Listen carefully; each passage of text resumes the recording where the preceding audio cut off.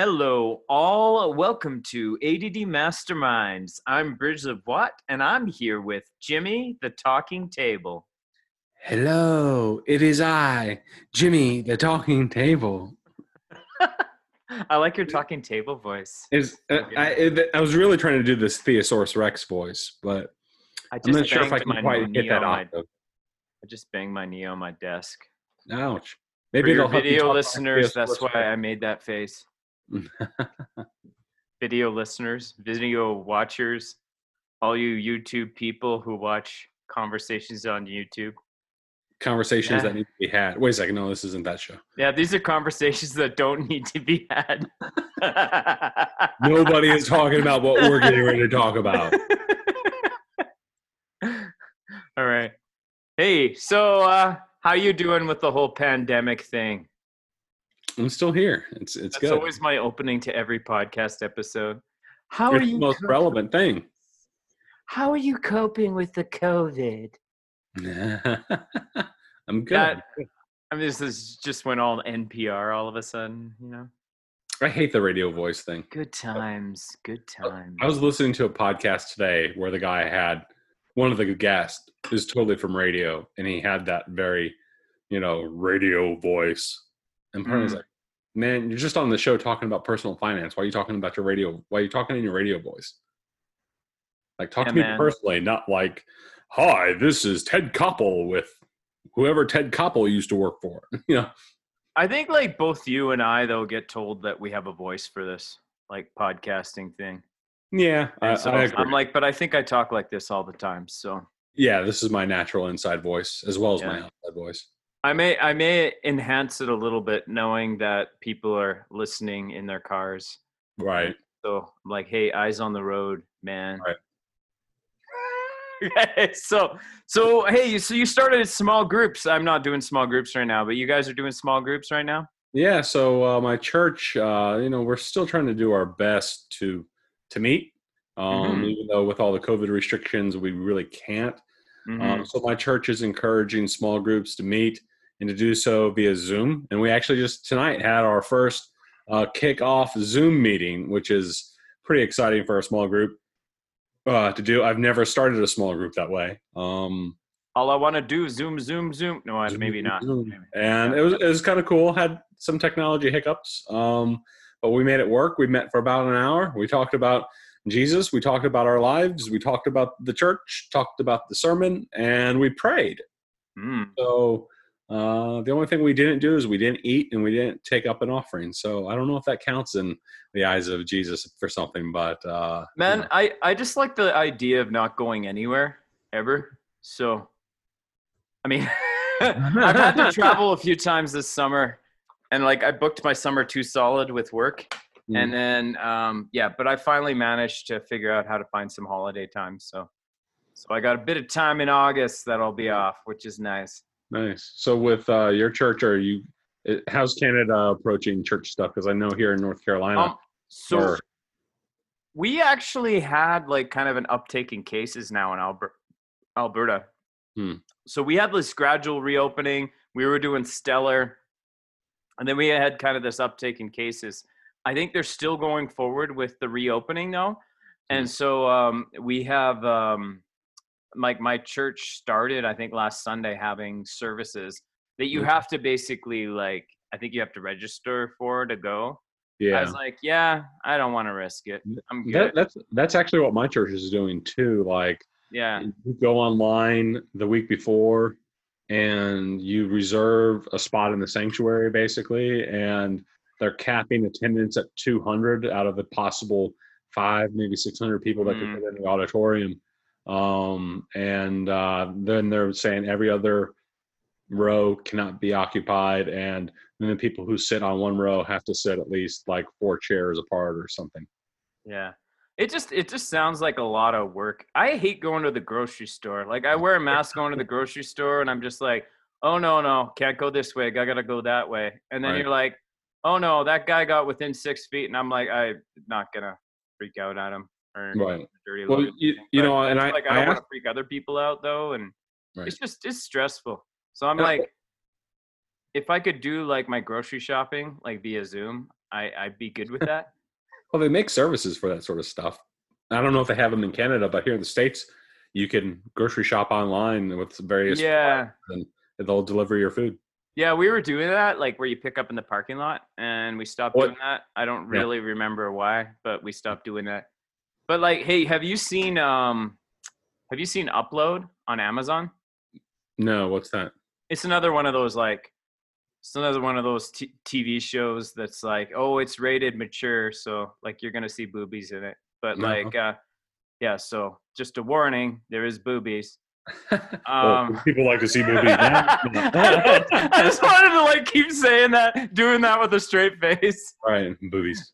This is just a warning. There's boobies. Right. Yeah, it's great show. Basically the premise is that like right before you die, if you're rich enough, you can get your consciousness uploaded, and then your consciousness continues in this like fake world, basically like a virtual world. Mm-hmm. And so it's all futuristic. And one of the futuristic things that they had, and this is the only reason why I mentioned this, is they actually can print food using a 3D printer. Wow. And so this is basically something everybody does, right? Is they 3D print food. And there's this little girl that's sitting at a table of some rich people, and she goes to bite into her chicken, and she's like, ow. And they're like, yeah, like the animal that chicken comes from, it has bones. And it's like, you've never eaten chicken that wasn't 3D printed. Oh. And it's like a rich person thing to actually eat food that's not 3D printed. Wow. But anyways, so I was just thinking, if we could 3D print food, I wouldn't have to go out. 3D print communion wafer cups. Yeah, man. 3D print everything. Someday. But anyways, interesting show concept. Yeah.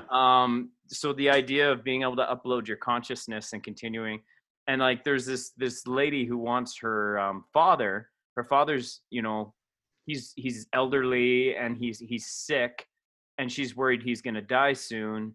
And because this girl works at this upload place where, she gets like employee discount, she's trying to convince her father, it's like, get your consciousness uploaded before you die.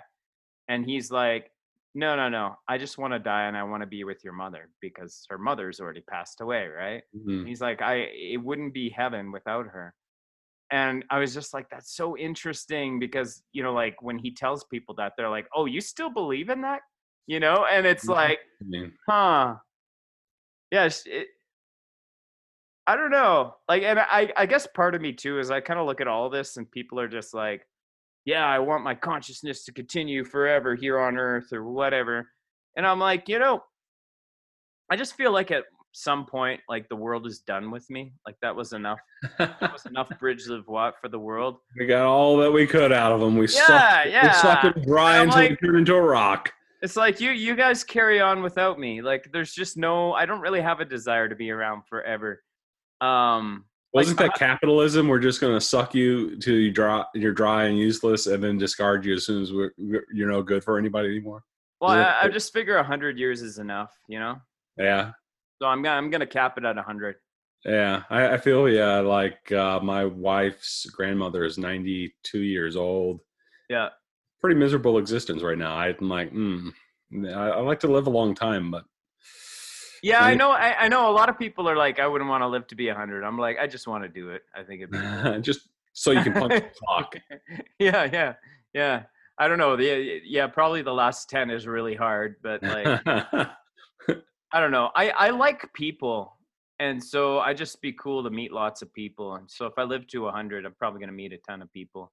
Right. And can you only imagine what the things you'll be talking about on 80 Masterminds when you're on? Yeah. Like, has anybody seen my walker? Where is my walker?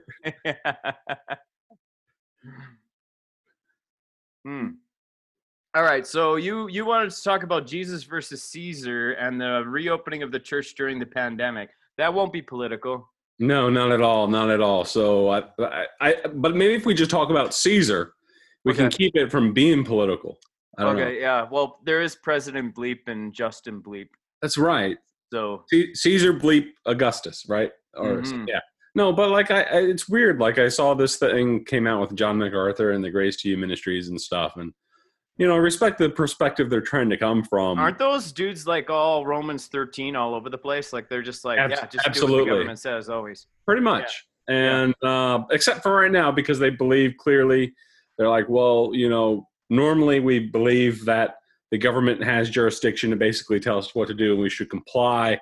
However, they have overstepped the bounds of their jurisdiction and they have crossed over their temporal authority to transgress into ecclesiastical authority. And as a result of overstepping the bounds of the sphere of the authority that God gave them, they are now meddling in church affairs. And as a result, our elders have decided that, Caesar can't have a say around here about how we gather. And that's the gist of their argument. I was reading it and I was like, well, I understand that entire, like, Caesar's not going to tell the church what to do sort of deal. But I find that dichotomy that they're making kind of weird, especially since it's like, well, when you built that magnificent building that you're meeting in that seats 5,000 people so they can listen to John MacArthur, you agreed to abide by the safety and occupational, standards that had been set for that building. And like every building has, I don't know about Canada, but in America, every public building you go into has a occupancy sign somewhere that says no more than X number of people can be gathered on the premises. Yeah, I think that's probably a worldwide thing where you've got you are going to have stated occupancy. Yeah, for sure. Right. And so like that already existed. They didn't, so they've reduced the occupancy due to the pandemic. Right. But now all of a sudden that's, a transgression of ecclesiastical authority apparently by all of a sudden they change what the prior occupation levels were agreed to. But now they're like, no, you can't do that. And they're like, well, you can't tell us what not to do anymore over that issue. The Bible says not to forsake the meeting of the brethren. So we got to do that. Right. Especially especially when it's possibly 5,000 people getting together. I mean, that's the thing that like boggles my mind. Man, like what if we had 10,000 people? Like if I want to fit 10,000 people in a like 5,000 people building, it's like forsaking the meeting of the brethren if not all 10,000 are inside the building. Right. Government can't tell me what to do. The Bible says, do not forsake the meeting of the brethren. Right. So, boom. And if we want to meet with all the lights off and have nothing between us and Jesus so that we don't have any modern technology getting between us and the Lord, maybe we should do that and tell the government, no, we don't have to have lights. And no, we don't have to have reasonable handicap access and, all that fun stuff. The Bible doesn't say we have to have handicap access. Right. So clearly, because we're going to lay hands on people and they're all going to walk. So why do we need handicap ramps? Except that John MacArthur's church where they don't believe in that stuff anymore. So right. Because the Holy Spirit stopped doing anything. Right. Wow. Okay. we've really bashed these people hard. But like, I think, grace to you, John MacArthur. To me, with all of this, I'm always thinking, how are people being reached with the gospel?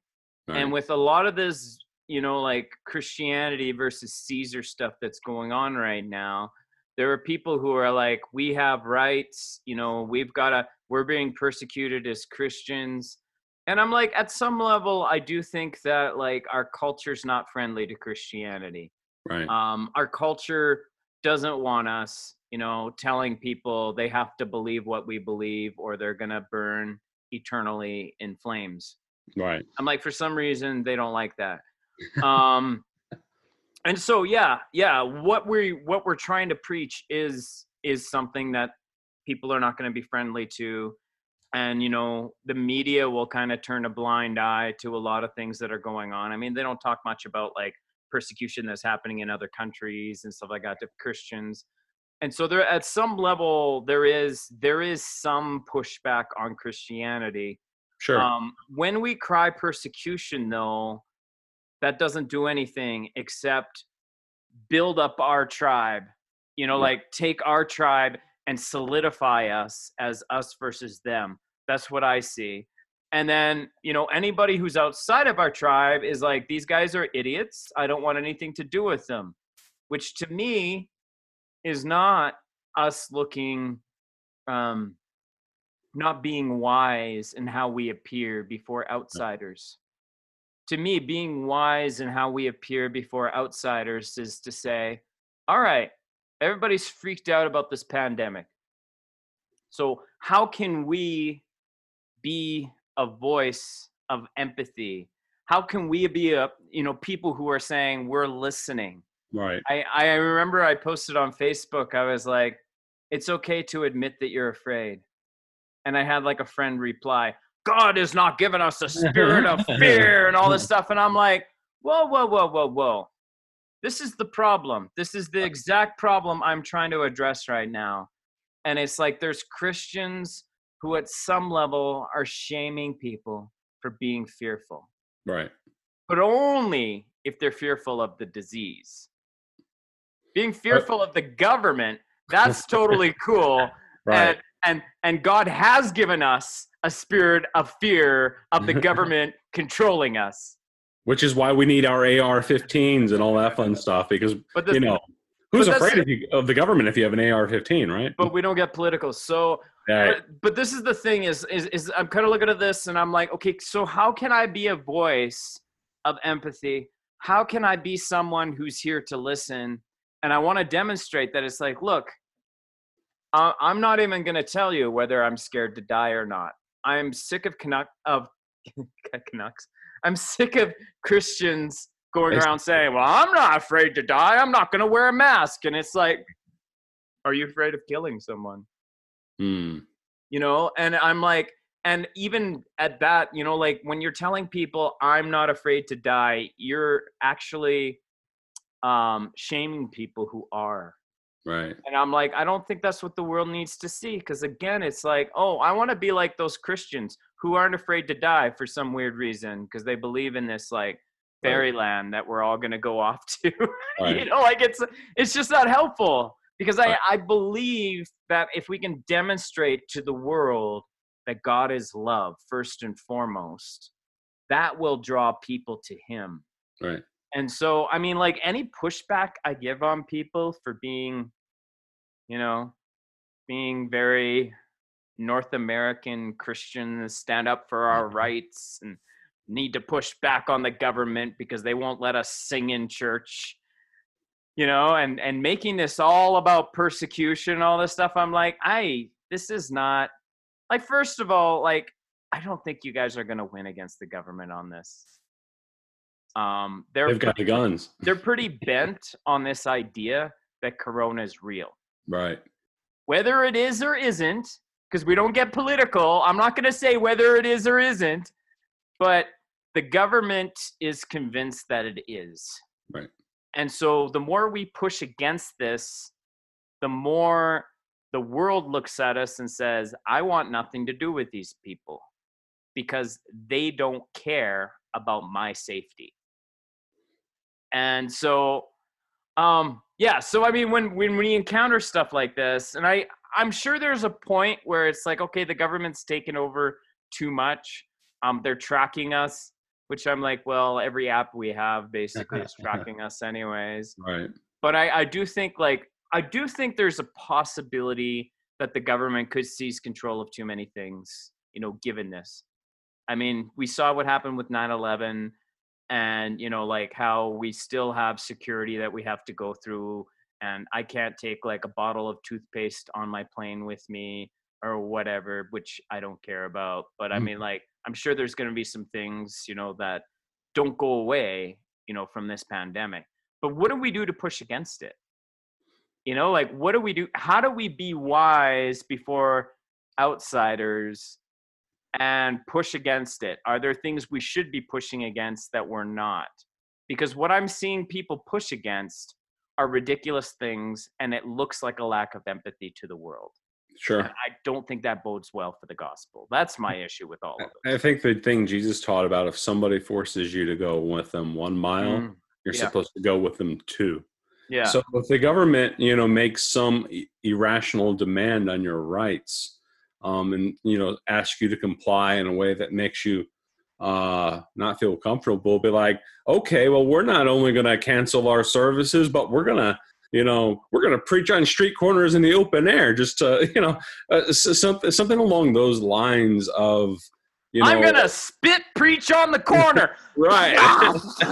But find out how else can you go the extra mile? Because like when Jesus said, if somebody forces you to go with them 1 mile, well, I mean, that's a violation of rights. Nobody should be able to force you to go any miles with them if you don't want to go with them. But Jesus is like, no, not only you're going to go the 1, but you're going to go to the 2. And I think in our North American Christianity, our very rights-centered ideas, like we're so repulsed at the idea of somebody violating our rights, and we push hard against that. But the idea of somehow going the extra mile, well, not even going, we don't even try to go with them the 1 mile, let alone the 2. And, Jesus said, if you want, it's kind of almost a trap. If somebody forces you to go 1 mile and you comply, but then you're just like, no, we're going to go the 2nd, that's going to open that person's eyes. Mm-hmm. And they're going to see that there was something powerful and valuable in what you did, and that you were living according to a different ethic and standard that nobody else lives according to. Well, you're also taking their power away. Absolutely. Like, I'm going to stick it to this Israelite by making him walk a mile. And the Israelite's like, dude, I'll walk 2 for you. And it's like, uh-oh. Really? Like, I don't feel like I'm dominating this person anymore. Right. And so, like, to take it the extra mile, and it's like, okay, well, not only are we going to do Zoom meetings for church, but we're also going to get, people in our church making masks for the rest of the community, or, all these things that we could be doing, offering to clean people's houses for them or whatever, like and I'm like, I want love to be demonstrated. Right. And it bothers me that we're getting this reputation for being very selfish and more worried about our own rights for our religion than anything else. And that's something I see a lot, in how Christians come off in the media. Right. And I know part of it is the media doesn't like Christians. And it's like, okay, yeah, we get that. Well, the world generally doesn't like Christians. The media is a reflection of the world. And so what do we do about that? And I think, instead of getting all defensive, and I think that's the thing is, like, when you get defensive, it doesn't help things. And we see that when you get like men that are accused of being sexist, people that are accused of being racist. Same thing with like homophobia or whatever. As soon as you say, no, I'm not that, people are like, oh, okay, we're good then. No, they don't. They're like, you don't think you are, but you really are. Right. And so it's like, so if you're going to say like Christians are selfish and they don't care about their neighbors, don't just say, yeah, I do. I was at a soup kitchen yesterday or whatever. It's like, no, demonstrate love. Just demonstrate love. I love them enough to squish 10,000 people into a 5,000 person auditorium so that they can hear me preach. Yeah, that's right. You can only hear the word of God here. Right. I don't really get the whole mega church thing. It's crazy. Yeah, it's disheartening to see, like, especially from some leaders who are held up in the public sphere of Christianity, like John MacArthur, such a revered leader, and maybe he's done many good things. And I don't know, I don't interact with that ministry.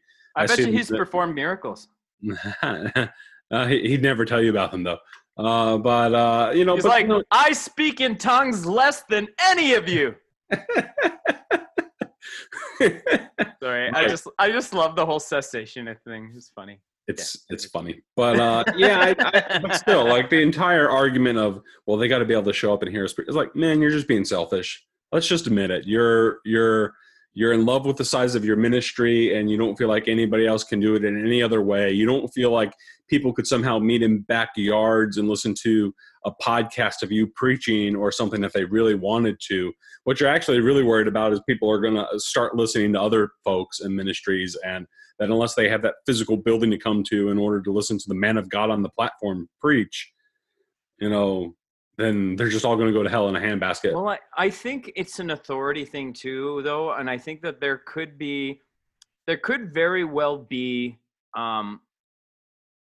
intention there that isn't really selfish.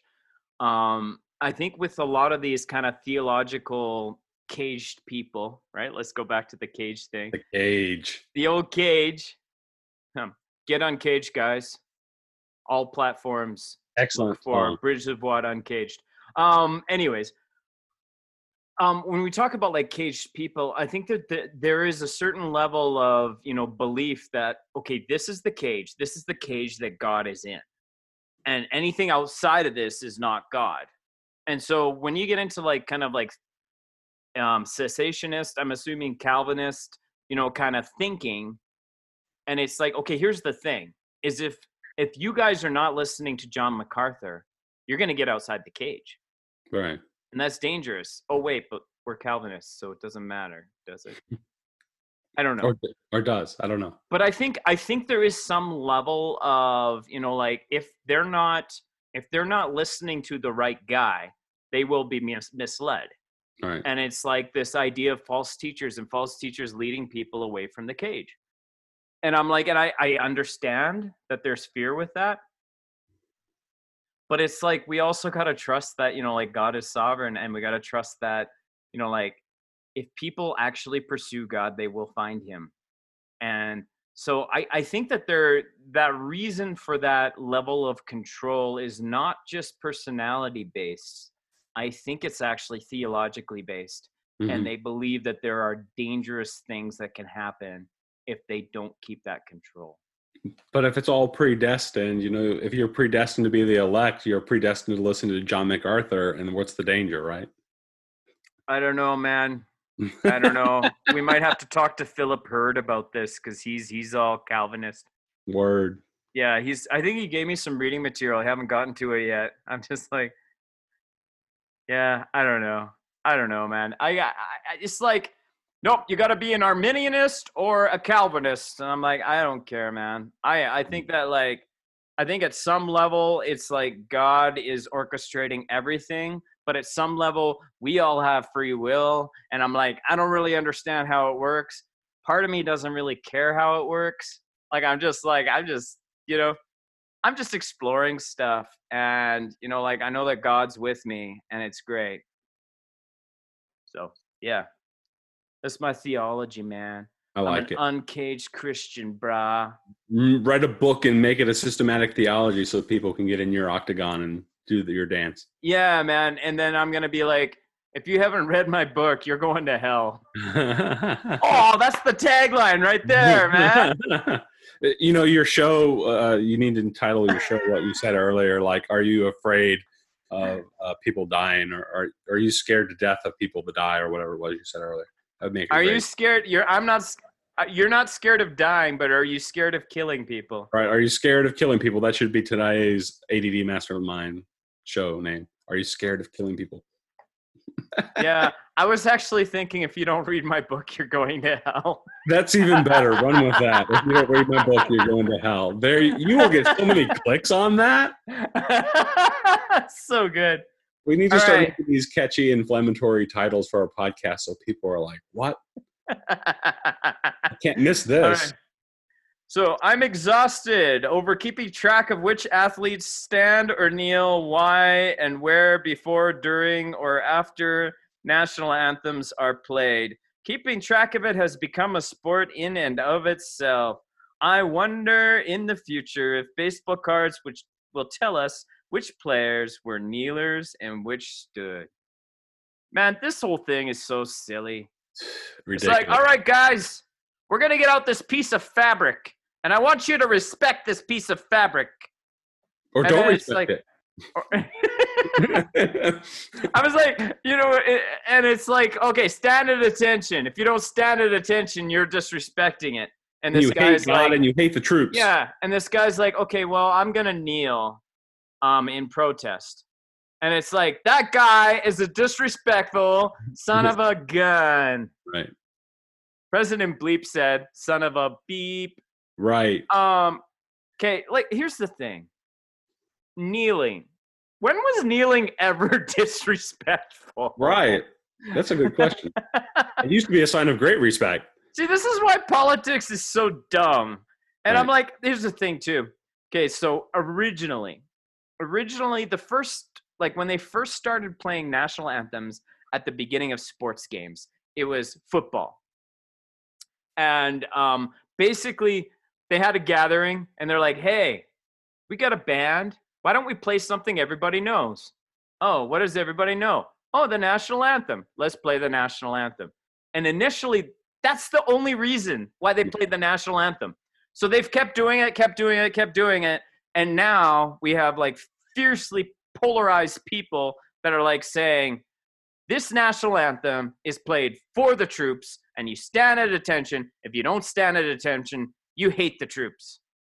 And it's like, all right, so why don't we just like, can we just get rid of the national anthem? It's like, people are like, why are they making sports political? I'm like, I think you made sports political when you decided to play the national anthem. So just stop playing the national anthem and sports will not be political anymore.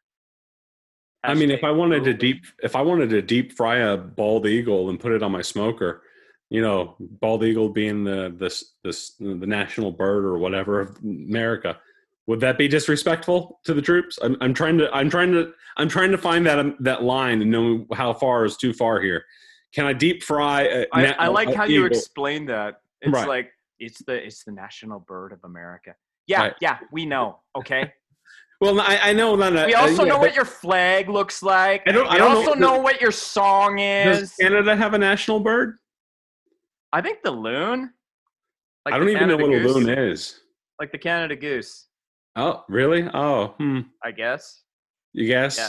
Well, I'm glad you know our bird. Our national bird is the beaver. I don't know. But yeah, I mean, like, when are we going to start out? Like, I don't know. I find the entire song and dance exhausting.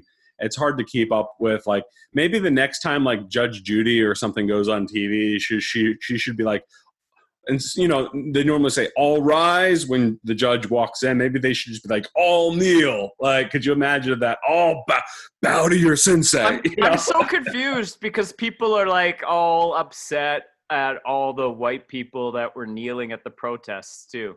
And they're like, you should not bow before any man. I'm like, yeah, but bowing's disrespectful. So they were actually sticking it to Black Lives Matter by kneeling. Right. I don't know. Though it's all silliness. I mean, all of this, like, politics becomes like high school. It's just, it might even be dumber than high school. I'm not sure. But I'm just like, it's all so silly. I'm like, so what are we mad at now? Like, what are we supposed to be? I don't know. You guys fight it out. I don't really care at this point, especially in America. Like, I'm not voting for any of those people. You're not voting for Trump or Biden, are you? I don't even know if I'm going to vote for anybody in Canada at this point. I'm just like, but right now we got like our opposition leader. He's resigning because there was a scandal where he like used a bunch of money to fund his kid's education that he really wasn't supposed to. So they got like a leadership thing going on. And in the middle of all this, I guess today he just called for Justin Bleep to resign. Like, just today he said, I'm calling for him to resign. I'm like, I think this might be like the 5th time he's asked him to resign. Like, I'm like, what does this even mean anymore? Like, who cares? Resign. Yeah, it's so silly. I'm just like, this is like a really bad reality show, and I hate reality TV. So I'm just like, yeah, whatever, man. You should really freak people out and you should have a game with it by telling everybody that, you know, you're going to vote for Joe Biden in the coming election. And then people are going to be like, well, John, aren't you Canadian? And you're going to be like, and? No. That's why we got to have those write-in votes, yo. Right. Like, wait a second. Voting. You mean I wasn't supposed to vote last time? What? Okay, so new sports franchise names. There's the Charlotte Football Club for minor league soccer. Major What's it called? The Charlotte Football Club. Oh, they call it the Charlotte Football Club? Yes, it's a Major League Soccer. I don't know if they have Major League Soccer in Canada yet, but I don't know if you guys do. Do you guys do I thought soccer? Vancouver had a team, but yeah, I don't know. I don't know, but in America, it's starting to get pretty popular. Like, soccer is becoming a major league sport. Soccer's weird though. Like the names they have for them, Manchester United. It's like they don't even have real names, anyways. But here in Charlotte, they just announced Charlotte has a brand new franchise for Major League Soccer, and after much research and investigation and talking with consultants and focus groups and all that sort of stuff, they decided the name of Charlotte's new Major League Soccer team should be the Charlotte Football Club. Well, that's isn't Washington renamed their team a temporary name? It's the Washington Football Club. The Washington Football Club. So I'm very confused with all these names. I'm so disappointed in them because, so basically, I don't know if you ever watched the show Kimmy Schmidt. Yes, I've seen a little. Okay, so Kimmy Schmidt, I don't know how they got away with this, but the blonde girl in it, she's supposedly indigenous. And she gets really mad at Washington for the name of their team, which I won't repeat on the podcast. Right. Like, why should I? But anyways, I don't want to get political. No. But anyways, so they are all like, she says she's like dating a guy who's in the family that owns that team. And so she says, you guys need to change your name. And she does all this stuff to try to get them to change their name. And they're like, well, here's the thing. We like the name because it's controversial. The fact that the name is controversial is selling merchandise like mad. And so so they're like, so we need to change the name to something else controversial. And she's like, well, what about this? The Washington Gun Takers. And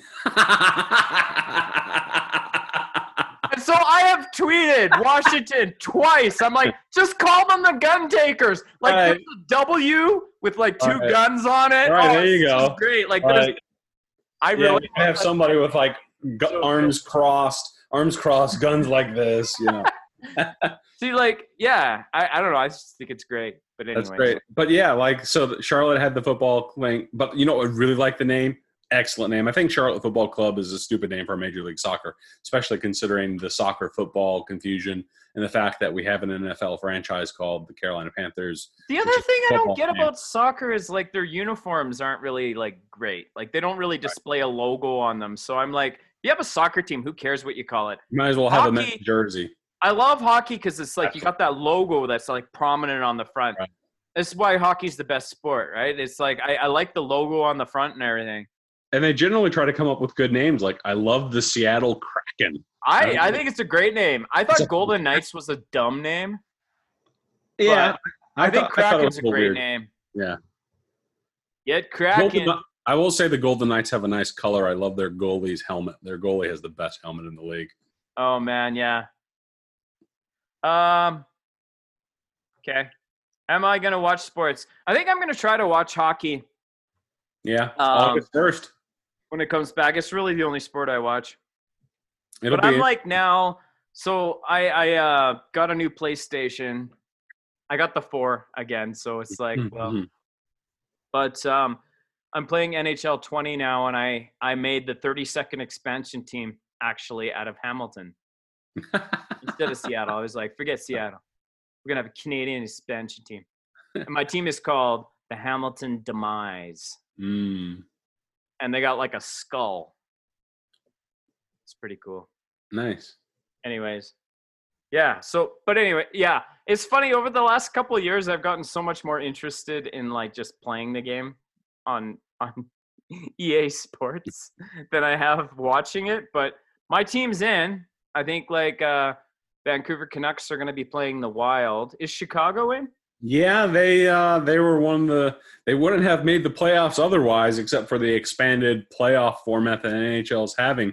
And then it turns out, at least as it stands, I saw in the last news update, is several of their players have now been deemed unfit to play. And that's the new code word now that they're using for upper body injury or lower body injury or some other vague injury. They're just saying unfit to play because the NHL Players Association union people, decided that they didn't want their players bodily injuries and medical issues being broadcast publicly to be read about on the news. They wanted to, maintain their right to privacy over their medical issues. And so instead they've come up with the term unfit to play. And I'm like, I don't know how that sounded in French when they originally wrote that contract. Maybe that sounds better, but when it translates into English, unfit to play makes it sound like Corey Crawford and Jonathan Taze like gained 20 pounds over the past 3 months. And like now that there's just these bloated guys who can't even get their hip pads on because their guts are protruding over. Like that's what I imagine when or they're intoxicated. Right. Like unfit to play. Like, oh man, it sounds like somebody just let themselves go. And I was like, that's such a terrible phrase. Look, Corey, you're in no shape to play, man. You did way too many. You had way too much beer on your cereal this morning, sir. Yeah. In the oil field, we have to do like some sites you have to go to.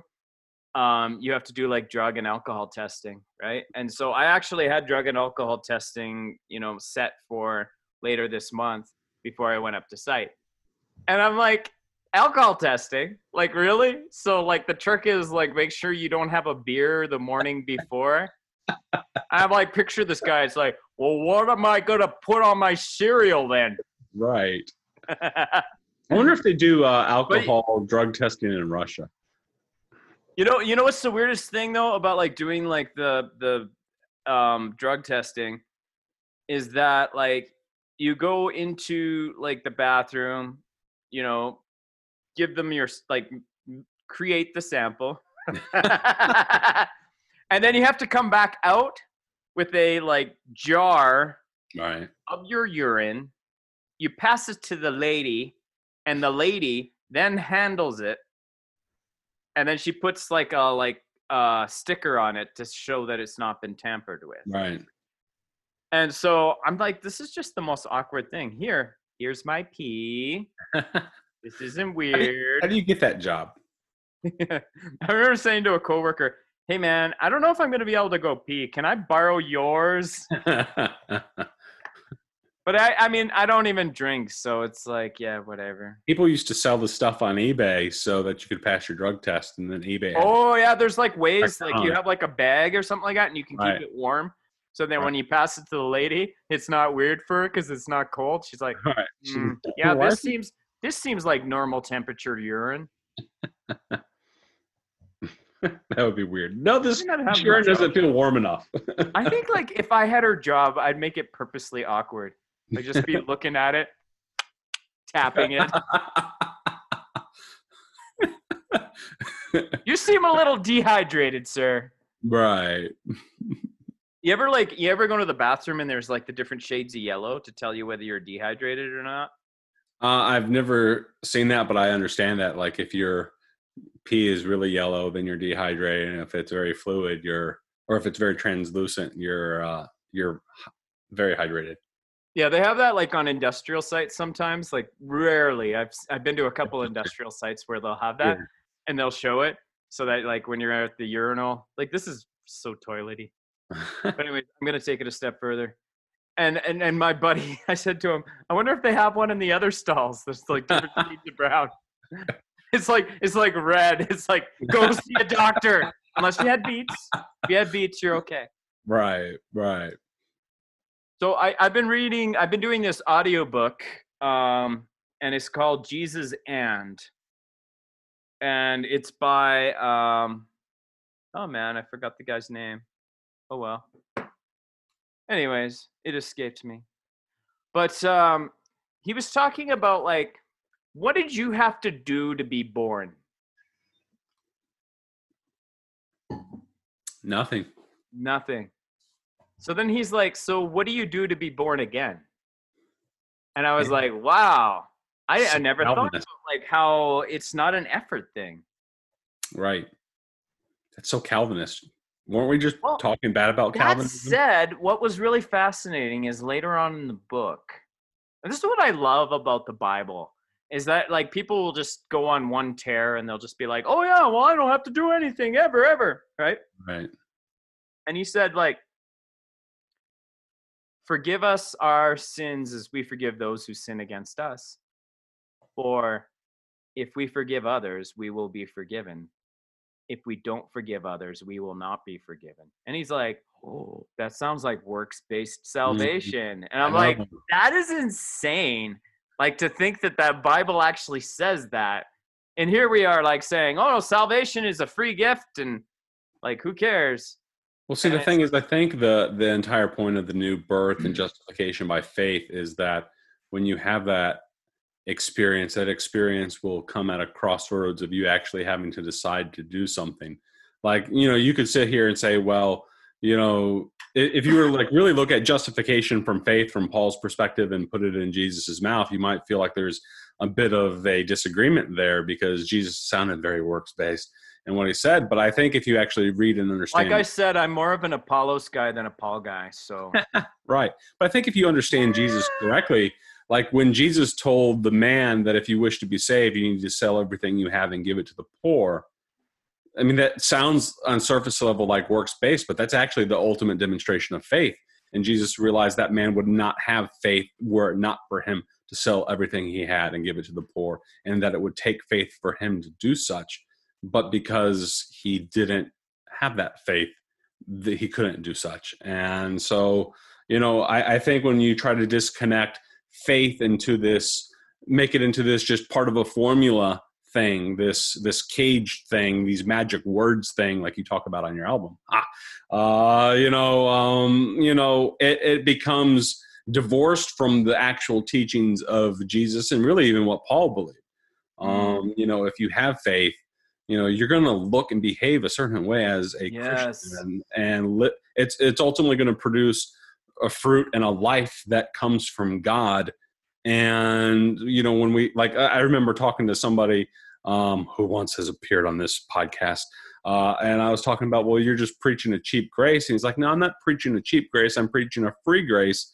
And like it was trying to one up the entire argument with some sort of formulaic thing all over again. I was like, part of me is like, man, are you like even really saved? Because the fact that you just reduce grace to a pure formula, just to plug into your little equation, just so you can somehow objectively know that you're saved because you followed the rules and said the magic words, or didn't say the magic words, or whatever your formula happens to be. It's like, no, that's not faith. Faith is go sell everything you have and give it to the poor. Yeah. Faith without works is dead. Right. And I remember, and this is the thing, and I think when we talked about like John MacArthur and kind of the John MacArthur cage, and how I think that there is legitimately a significant amount of people within that movement that are like, don't go out of the cage, it's dangerous. Right. And they legitimately care about people, and they want to make sure people stay inside the cage because it's safe. And I remember I met a guy who was, I think it's United Pentecostal. Mm-hmm. And they're like, all the women had to wear these long dresses and everything. And he said to me, so when you were baptized, were you baptized in the name of the Father, Son, and the Holy Spirit? And I'm like, yeah. And he's like, it should be the name of Jesus or you're not saved. Right. And I'm like, oh. And I'm like, that's crazy. It is. And I'm like thinking, I'm not in heaven based on a technicality. Like that sucks. I like to go home and I'm just like, so I'm going home and I pray and I play Bible roulette. I did that a lot, when I was a teenager. And I opened it up and it said, if you believe in your heart that Jesus is Lord and you confess with your mouth, you will be saved. I'm totally butchering the verse. All right. But what really hit me was confess. And it's like to confess, like in that moment, I knew that confess was not just words. To confess means it actually has to be true. Right. So for it to actually be true that Jesus is Lord, if you're going to confess that Jesus is Lord, he's got to be Lord for reals. And it's like, so it's like your action will demonstrate that. Right. And I think being born again, it's like you're coming out of that living water, like you're flowing from that living water.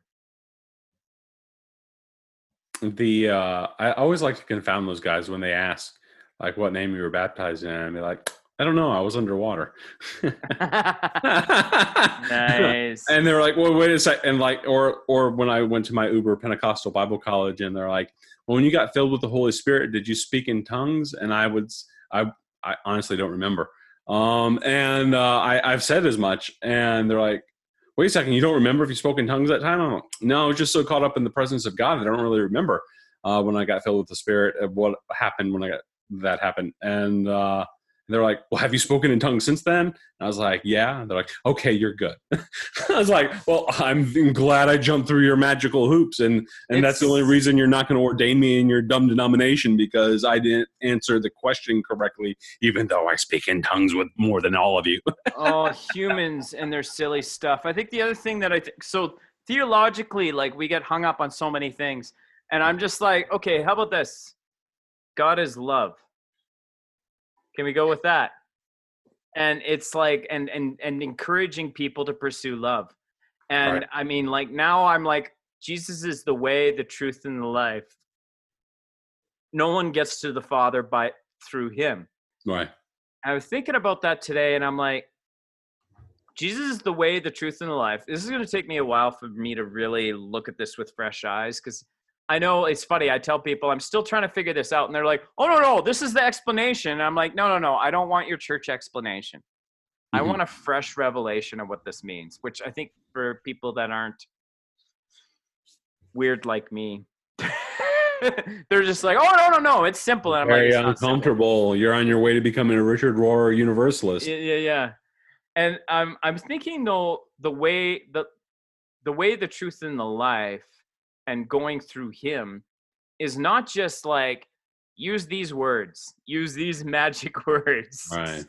I think it's a lifestyle. It's actually doing things his way. Right. And it's like, and it is that living water flowing through you. Right. And so it's like, I want to get in that flow, the Richard Rohr flow. No, but and so I've been thinking about that.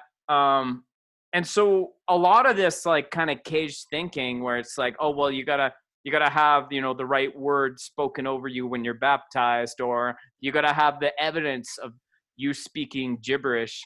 Like, it's like, right. I mean, this is speaking in tongues. I'm like, I've experienced it, and it's cool. And like, the way I see speaking in tongues, it's like, when I was a teenager, I decided that men don't cry. And so I never cried. And when I was dating my wife, we had this like moment where she was talking to me, and she was kind of digging below the surface into my psyche, and she made me cry. And it was like these floodgates opened up, and it was like I was able to express something I wasn't able to express for like 5 years. And it was just so powerful. And I'm like, so when, a couple of years later, I spoke in tongues for the first time, and it was kind of the same thing. It was just an expression of my soul. And it was such a beautiful thing. And so, like, to me, I don't understand why people have to have that as evidence so much as it's a pretty cool tool to have. Because It's like, when you don't have the words to express something, you can express it in tongues. One thing I like, I forget the name of the book. It's a pretty popular book on the Trinity right now. It's kind of like a layman's book to the Trinity. I forget the name of it. I've read like half of it, and it's really good. I'm keep intending to finish it, but the author. You better finish it so you don't go to hell. Right, I know. But the author talks about the baptism in the name of the Father, the Son, and the Holy Spirit, and he's like, when Jesus talked about being baptized into the name of the Father and the Spirit, he didn't just have, envisioning a special magical formula being recited over you as you were baptized, but he was talking about being baptized into the Father, Son, and Holy Spirit, and the life and everything that they represented. It wasn't just a formula, but it was a new authority, a new way of life, a new flow, a new everything. It was just a totally immersive experience into everything that Father, Son, and Holy Spirit represent. And I was like, yes, that is the answer. That's what God's really looking for. Like, stop talking about these silly formulas and just get in the flow. of that and immerse yourself.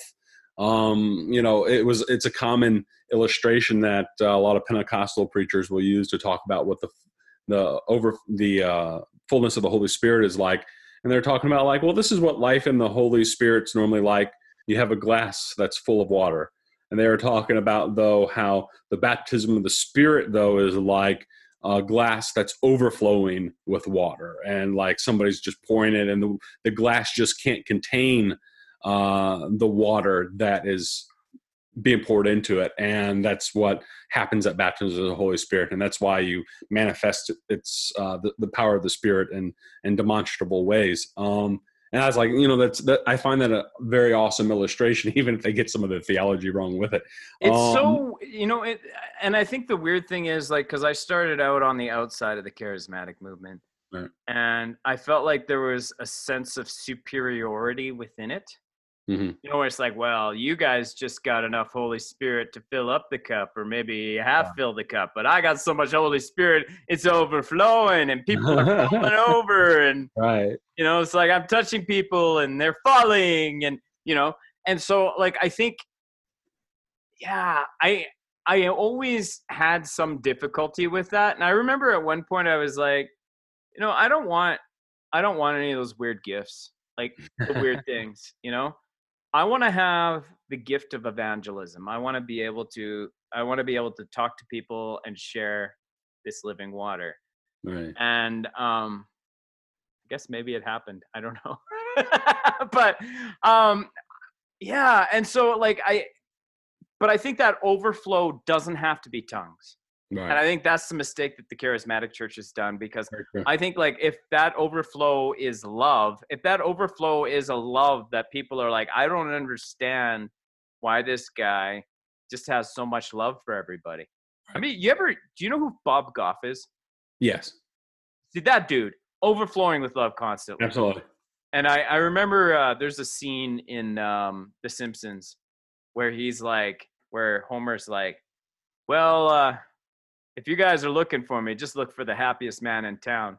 And it's just it kind of pans over to this other guy, and this guy's got this big smile. He's like, oh no, guys, he's not talking about me. He's talking about himself. And I was like, that's Bob Goff.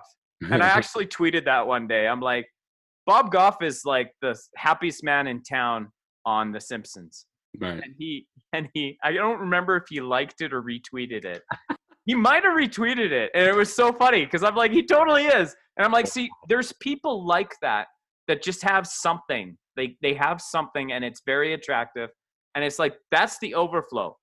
And I think that's more so the overflow than what charismatics typically say, where it's like, the guy that's like walks into the room. Actually, there was a guy who had like so much of the glory of God that people would weep in his presence.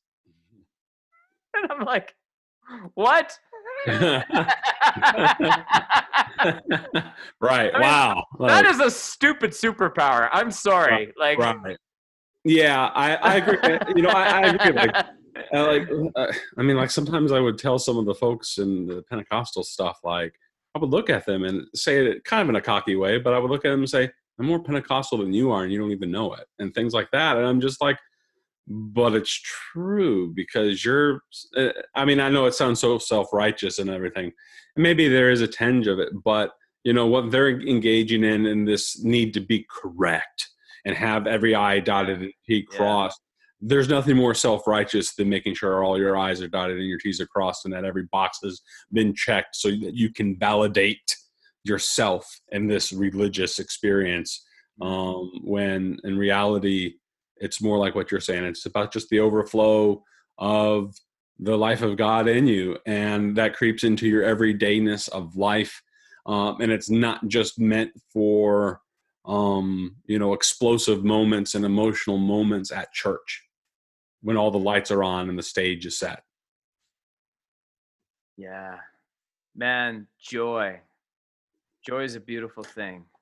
And sorrow is a beautiful thing. I'm such an Enneagram 4. It's ridiculous. Actually, I just started thinking about your tears thing. It reminds me, I wish I could remember it, but I remember when I was reading on initial physical evidence of the gifts of the Holy Spirit, or the baptism of the Holy Spirit in Bible college, there was one author out there who had a very unique interpretation. And he said, the evidence of the baptism of the Holy Spirit is not tongues, but it is tears. And I was just like, ooh, that just took me back, 20 years ago to Bible college. I don't remember who said it or what the book it was, but I remember reading that. I was like, well, that's pretty wackadoodle, but now it makes more sense. Make people cry. Well, I don't know, man. Jim Baker was really good at that. So was Tammy Faye. They cried all the time. There's some serious sacred moments. And I could be watching a movie. I could be listening to a song. It was funny. I got some really good feedback on the new album, to get back to that. But, and this one guy was like saying, oh man, the gut punch with Hope. And, that last song. And I was saying to him, I'm like, there's that point where it's like, are you there? Do you care? And I love like the emotion that kind of came into it, like the way it ended up coming out in the recording. It sounds very genuine. Like the emotion sounds very genuine. And I'm like, I just want to cry when I hear that. And I'm like, it's so funny because it's something I made. Why is it making me cry? Like normally it should be something that, so I don't know. But I was thinking about like how, there are, moments in movies. Like I did Hamilton. You've seen Hamilton now? Yes. Right? And there's that moment where somebody dies, because I'm not going to spoil anything. No spoilers. No spoilers. Well, everybody in that show is now dead. Oh man, you ruined it for me. But no, and there's that moment where that woman just screams out this blood-curdling scream. And I was like, that felt so real in that moment. And I'm like, this again is just kind of like, getting outside of that cage and finding inspiration outside of our little Christian kind of walls of everything. Right. I mean, it's like Hamilton is not a Christian production, yet I believe the Holy Spirit can work through story. Sure. And it's like, and there's just that moment where I just like, there's that grief, and it's like, and there's something in me that wants to understand that pain. And I'm just like, I want to absorb this pain and use it somehow. And it's like, it's just in my nature, as an artist. And so anyways, so I was thinking, another cage that people get into is ranking people. And who's hot, who's not. Yeah, who's hot, who's not. Like, this is my best friend, this is not my best friend. Right.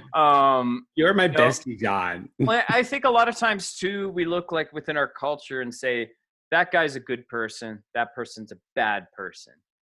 And I think, like as Christians, how can we get, caught up into this kind of thinking? Like when we believe every human being's made in the image of God. Right. And like the difference between like someone who's saved and someone who's not is Jesus. It's not, the difference is not, I'm a better person, therefore I have the Holy Spirit and that person doesn't. And so like knowing that, like, it's like being able to have that desire for all people to be drawn to God. And it's like, and within that kingdom mentality, there isn't a ranking. Right. And it's crazy to me that we as Christians can get caught in this whole rankings thing. I saw one Christian person I follow on Twitter who had a poll of, four most corrupt presidents in the history of the United States. And he listed Trump, Nixon, and I forget who the other two were. And I was just like, I asked them, well, what about George W. Bush? And like 70% of his poll had voted Trump was the worst. Or President Bleep, I'm sorry, we don't get political. What about Adolf Hitler? Right. Well, they said U.S. president. He was a terrible American president. Right. But, they were ranking that. I was sitting there like, how short-sighted people get about these things, and like, the overwhelming nature of what's happening right now in the media coverage that makes it bigger than life, and anything that we could possibly absorb in comparison to past presidents. And I was like, yeah, that ranking thing is just like, can't we just admit that they were all bad? Well, Like, I think the problem too, like the reason why the ranking, and I see this all the time everywhere, the reason for the ranking is because if you're able to put somebody down, that lifts you up. That's the mentality, right? So it's like President Bleep is a terrible person. There, I said it. Now I'm a good person. right, And it's just so silly. Like, I'm like, I really believe that humility requires a certain amount of confidence. right, And it's like, so if we're able to stop talking about ourselves, we first need to have a certain amount of confidence that it's okay to disappear for a bit. And like, I love this like notion of like confidence, truly confident people make people around them confident. You know, it's not about me exerting right, my confidence for people. It's right, about me figuring out how to make other people confident because, you know, I'm good. My right. cup is full. In fact, my cup is overflowing. Right. Well, I had that experience in work this past week. For those of you who don't know, at the big bad bank that I work for, I train and audit the future underwriters that the bank handles or hires, and I teach them everything they need to know to be successful and get up and running and get started. But through the initial process of training them, before we even give them anything that counts for testing purposes, we give them some practice stuff. And we use like 10 practice scenarios to test them on. And we, give them feedback and judgment on it. And some of them are pretty easy scenarios. Some of them are very hard. And there's always a pretty good amount of the class that never gets more than 40% right. And, there's always that one or two people though, who don't feel like they're learning from the negative feedback that they're receiving. They feel rejected. And they feel like, kind of like, oh man, did I just make a bad career decision by coming over here? Because I just did pretty abysmal. Even though they have no idea doing pretty abysmal is pretty normal when you're going through these classes. And, there's this one lady this week I was dealing with on that, and she didn't do the best in the world. She's done better than a lot of other people in comparison, but, you could just tell her confidence was completely shot through the entire experience. And, I was talking to her online about it. I was just like, no, you have this. And I wrote, a letter of recommendation to her manager about her next steps in her training and stuff. And she was just like, thanks for believing in me and having confidence in me, because I can tell you really know what you're talking about. And if you have confidence that I do well, I think I feel like I believe you. And I'm. Does that mean this person is going to be the most successful underwriter in the world? I have no idea. Maybe not. But I feel like whatever confidence and encouragement I gave her through that, maybe just maybe she might actually make it and actually turn out to be a pretty good underwriter. Time will tell, of course. And she may have to learn still yet some hard, painful lessons and feel yet disappointed in her performance.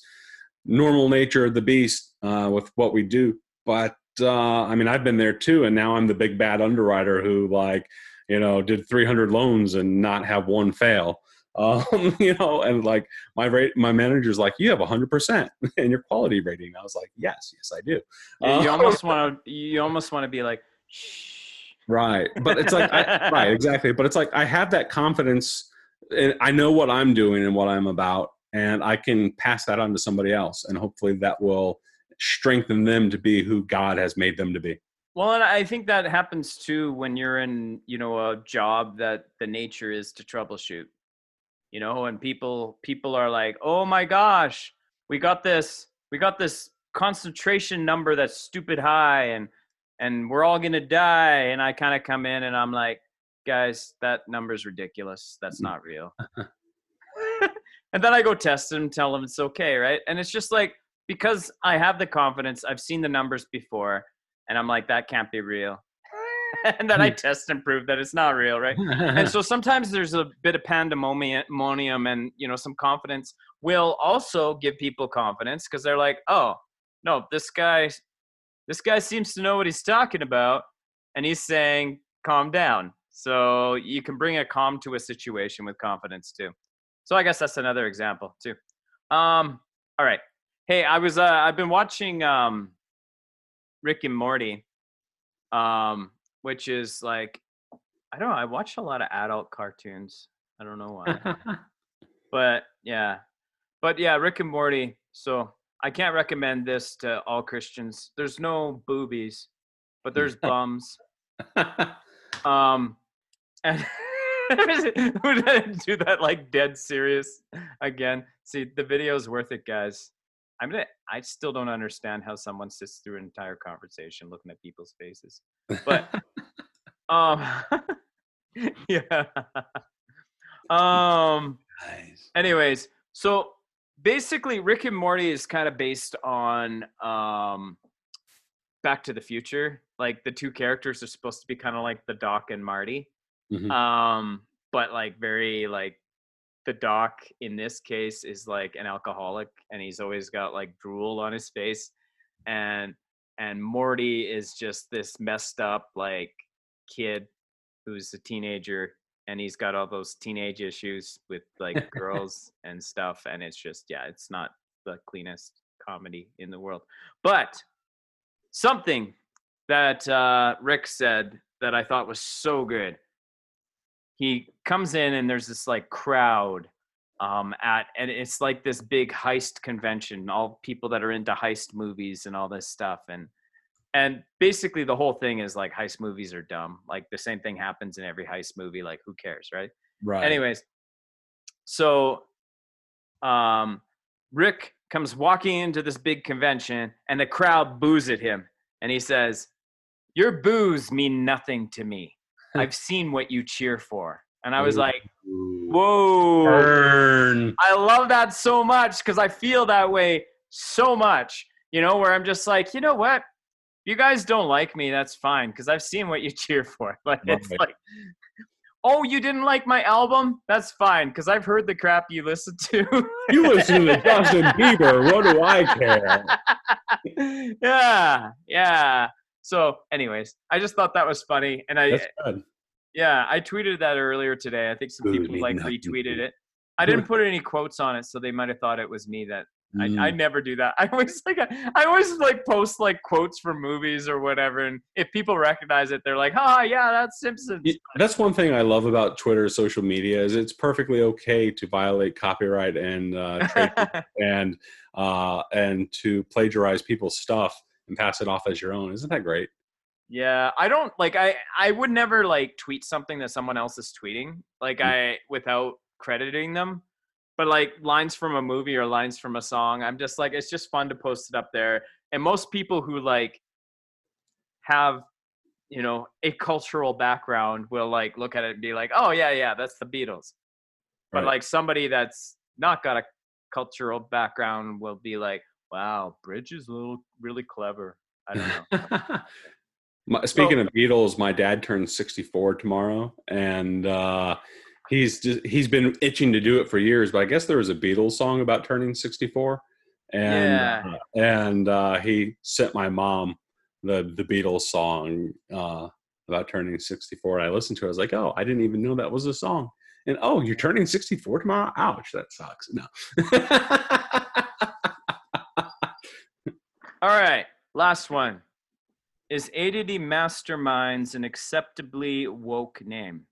I mean, the word master implies some serious socially and historically problematic issues. Right. Have you ever thought about how this may negatively influence people who don't have the same privilege you and I have, John? But the idea is mastering your mind. Is it? It's still a play on words, John. It's a very slippery slope. I really wish Theosaurus Rex was going to be here tonight. I specifically put that out there, hoping he would be able to really run with it, because he'd be like, yes. But nope, he's not able to make it. He's on his way to extinction, I think. Yeah, you know, normally though, like honestly, like if somebody does come to me with something that's problematic for them. Like I tweeted one day, I'm like, I really like chick drummers. And this lady responded to me and she's like, yeah, you shouldn't call women chicks. Like you're referring to them as animals. And I'm like, oh, yeah, I didn't know that was a thing. I'm sorry. So did you say, okay, toots, or okay, babe? No, I was thinking about it. And I'm like, okay, so what in me, like I like the sound of the term. Sure. And I've heard women respond to it that way, right? Like even it's like, oh, look, it's a chick bass player. Cool. Right. And I'm like, okay, so I don't need to use that word. I'm not going to get mad at a lady for using that word. I'm probably not even going to get mad at a man for using that word, but I don't need to say it. And I'm like, it's funny because I was talking to a family member about this and they were like, I just feel like I can't say anything without people being offended. Right. And I'm like, I don't experience that like at all because I'm careful with my words. And I mean, that time I used the CH word and it bothered someone. And I'm like, okay, well, I can just wipe that from my vocabulary. I don't need to use it. And so like, honestly, if somebody really thought that it was racist for us to call this ADD Masterminds, I'd consider changing it. I don't care. Like, I'm like, whatever. But I mean, I know you're being facetious with this. Yeah, of but course. I'm like, I don't really, I don't know, man. If they rename my cereal because there was a background where, somebody like, there's a story with it that I didn't know. And it's like, it's not Lucky Charms anymore. We're going to call it something else. And it's like, well, if it still tastes like Lucky Charms and less people are upset, I don't care. And I think, like when people get, upset over things changing, I feel like it's more about them and them. Like, I like saying chick. I like how it rolls off of my tongue.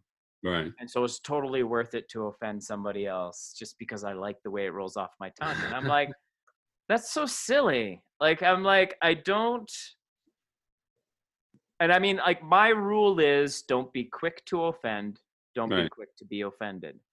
And so, I mean, like, there are ways to offend Christians.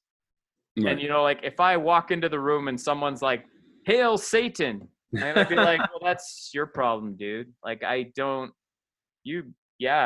luck with that, man. In all seriousness, I think you're serving the wrong master there, buddy, but like, whatever. I kind of asked that question, though, kind of facetiously, like you said, but to some degree, and it goes back to kind of an issue Paul raised with the Corinthians. And I know you're not a Pauline, you're an Apollos guy. Yeah, man. But about not putting anything that will cause your brother to stumble.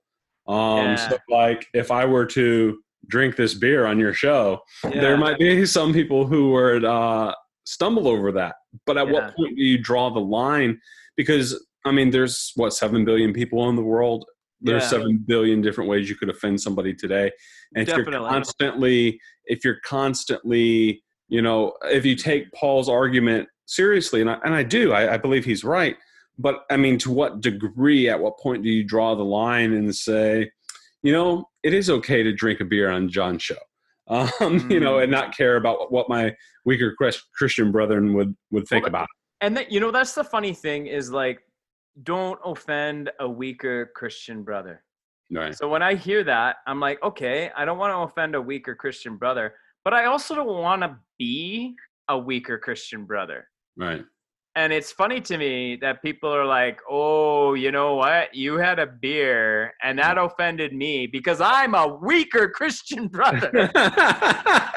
I'm like, really, bro? Right. Like, and I think, like within Christianity, I want to strive to not be a weaker brother. Right. But outside of Christianity, I don't want to taunt the world for being weaker. Right. Because I think, again, you're not showing the love of Christ. Right. When you're telling the world, I'm going to use whatever words I want. Right. Jesus, he cracked a whip. And so that's kind of like me using the N-word in public discourse. Right. It's like, no, it's not. No, it's not. Like, not at all. I don't know what the record time on the show is. It's been at least an hour now. So I want to demonstrate my love to my weaker Christian brother by letting them know I've let my beer go warm for an hour, but I love them enough not to drink it on your show. There you go. What a guy. And just so you know, everybody. It's going to be warm. Or I'm just going to pour it out. I didn't even tell him that he couldn't drink a beer on my show. Right. I started. Jimmy's just a good person.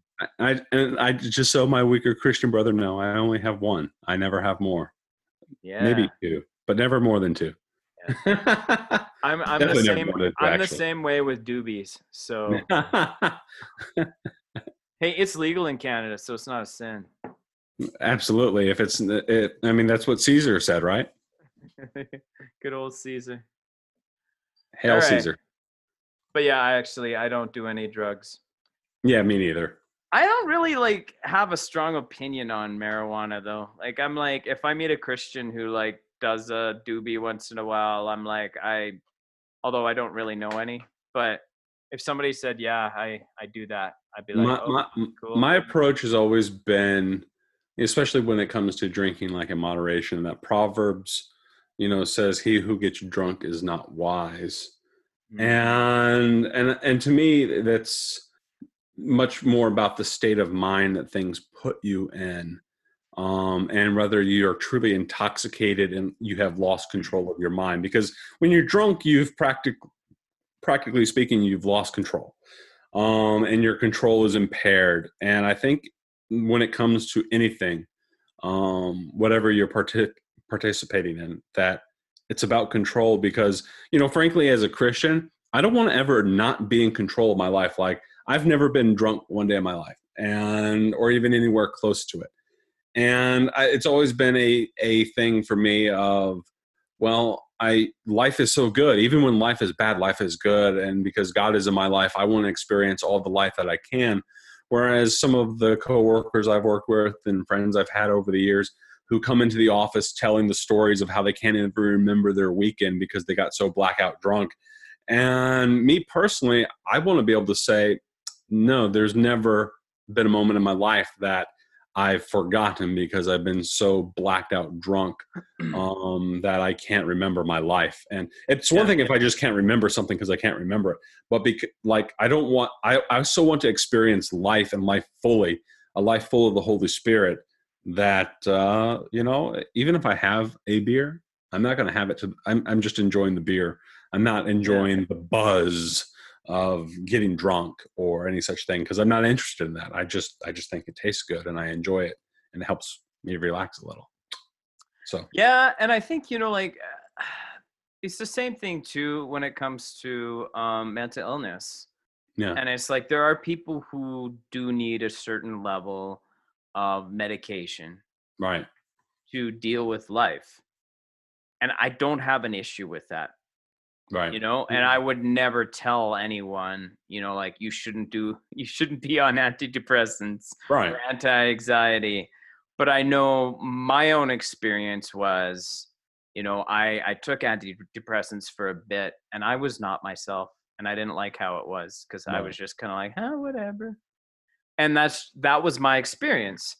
And so instead, for me to be able to acknowledge, okay, there are times when I get anxious. There are times when I get depressed. And I'm starting to realize, I'm starting to recognize the patterns. I'm starting to understand what my brain's doing to me right now. And it was funny. There was actually, we had our camping trailer over here overnight. And our camping trailer, it was on our SUV. Our SUV doesn't have an equalizer bar. And so it's kind of sitting low. Parked it in the back alley, and parking it overnight. And I'm thinking, that's sitting on the truck all night. Is that bad for the shocks? And I was thinking about it, and I'm just laying there. I was actually laying in bed thinking about it. And I'm like, I feel really anxious. Is it because of the SUV? And then I got an email that was saying, hey, I hope you guys are up to speed on this, because this is what you're going to be doing later this weekend and stuff like that. I'm like, oh my gosh, I got to make sure I'm up to speed on this thing. And it was something really technical. And I'm like, oh, and I got to make sure that my coworker is up to speed because I was teaching this person how to do this and all this stuff. And so I started thinking about it. And then I was like, and then that night popped into my head. It was like, don't be anxious about anything. Instead, bring your petitions to God. Right. And I was like, I'm going to try that. And I did it. I fell asleep, surprisingly, after that. And then I started to like, I'd woke up in the morning and I started feeling this like kind of anxiety rising up again. And I'm like, well, what is this? Why is there anxiety? And then I'm like, this is what's happening. Is it starting with an emotional state? And then I'm trying to find a rational explanation for it. So, was my truck and trailer really bothering me that much? Or was I just using it to justify the way I was already feeling? And it's that classic elephant and rider scenario where it's like the elephant is your intuition, the rider on the elephant is your rationalization. And I'm like, oh my gosh, my brain is playing some serious tricks on me. Right. And that's something that commonly happens for people that are on the road. And it probably happens in any job. If you're on the road, because your environment keeps changing, the people you're working with keeps changing. And so you have this like high level of anxiety. But I'm thinking about it. I'm like, well, what if this anxiety is just a mental state and I'm only using my situation to explain it, when in reality it's like, okay, all right, God, you're taking care of the truck and trailer. God, you're taking care of the training. And I'm like, I'm gonna start doing that. I mean, and it's so silly because it's like, yeah, I was taught that from being a little kid. But it's interesting how we'll have these things that we're taught when we're children, and they don't mean anything. And then maybe as a teenager, it might come up and you'll think about it, or somebody will say, hey, you know what? You shouldn't be anxious. You should, and it's like, it's not the right time. It's not the right time. And then the Holy Spirit just kind of hits you the right way with those words. And it's like, whoa, this is a revelation. And it's like, I don't know. I don't know if anybody listening is feeling what I'm feeling right now, but it's like, that's it. And I think a lot of this, what I'm calling my reconstruction, because, everybody talks about a deconstruction and how it's like, I don't know if I believe in a literal hell anymore. And it's like, yeah, whatever, dude.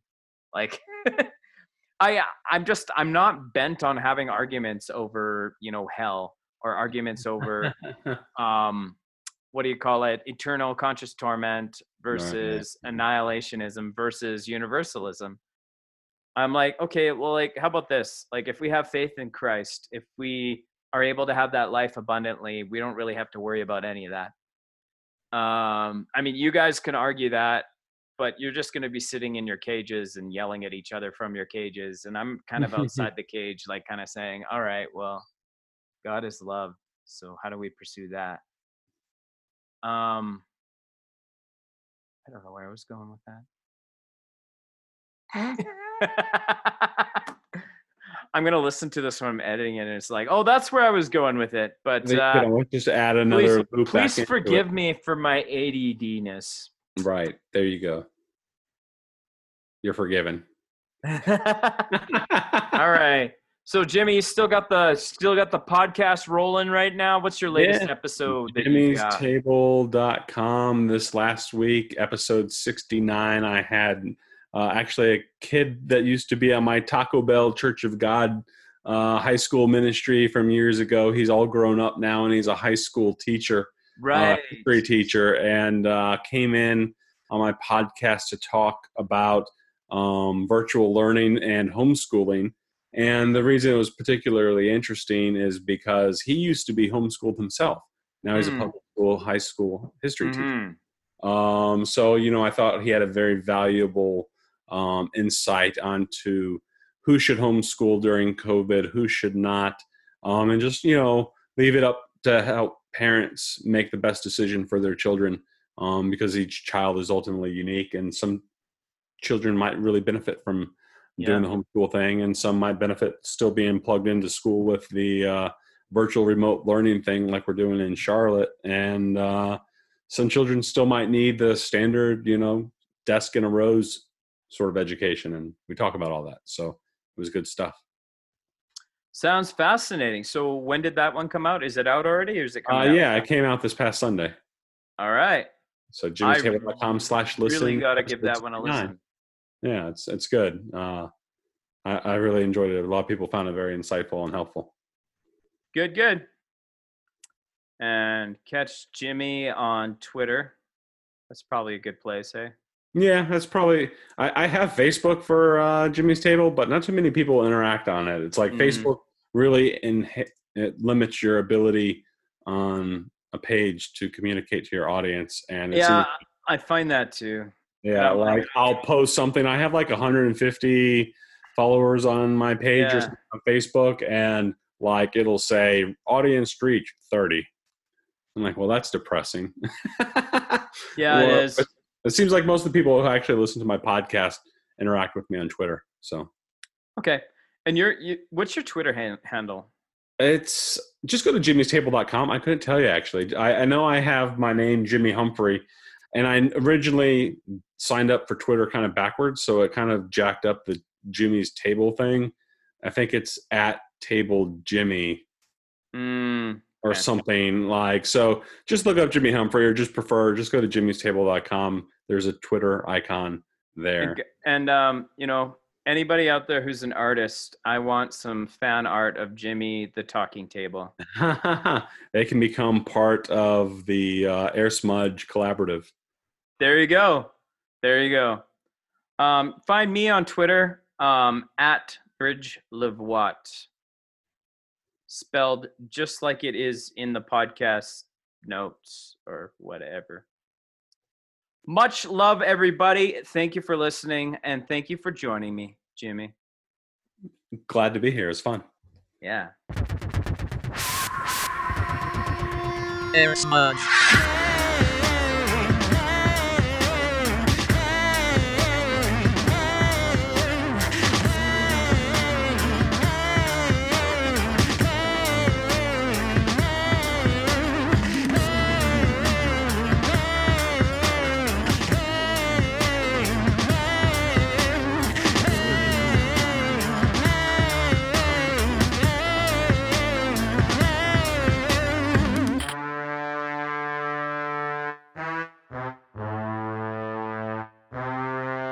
Get Uncaged by BridgeLevoit on Apple Music, Spotify, Amazon Music, Google Play, or Deezer. Not sure what Deezer is. Anyone know what Deezer is?